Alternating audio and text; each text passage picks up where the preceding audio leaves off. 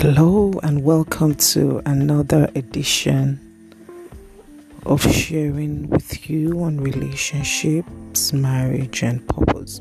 Today I'll be talking about communication.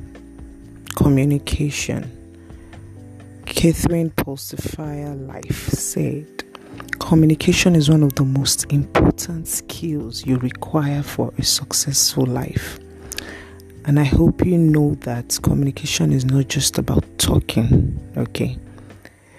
A very strong fabric and pillar for any successful and sustainable relationship is not just communication, but effective communication. Because a lot of people are communicating, but not effectively.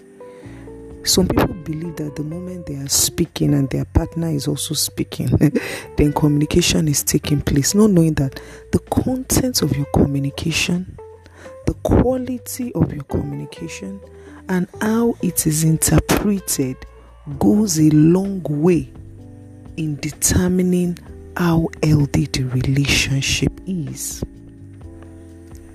Now, can you take a moment to appraise your relationship? What is your communication pattern like?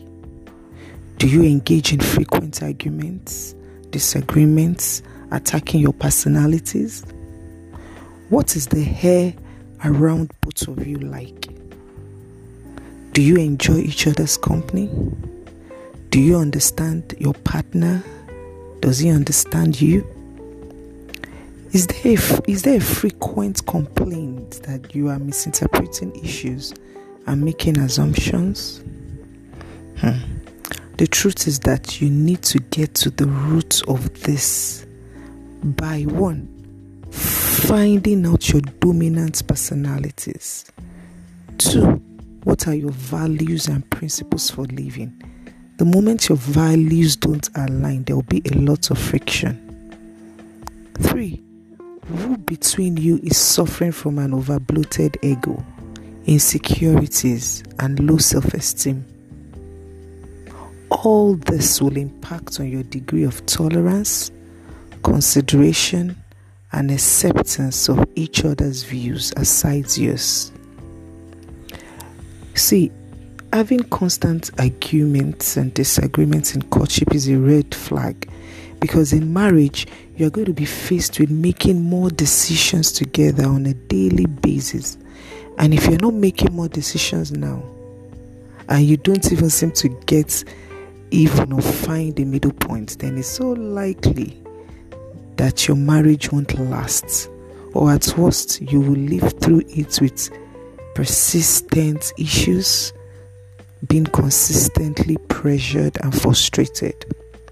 So the question I have for you today is, how healthy is your communication with the person you're in a relationship with? You need to settle it now, once and for all. Communication should be between 2 mature adults, each respecting one another's opinion when it comes to issues, and coming to a middle ground to decide on the way forward. Okay? Here's wishing you a healthy relationship, and not just as a wish, but you taking constructive steps to appraise your relationship and adjust where necessary. Okay? Till I come your way in another podcast edition, remember, love and life thrives with understanding.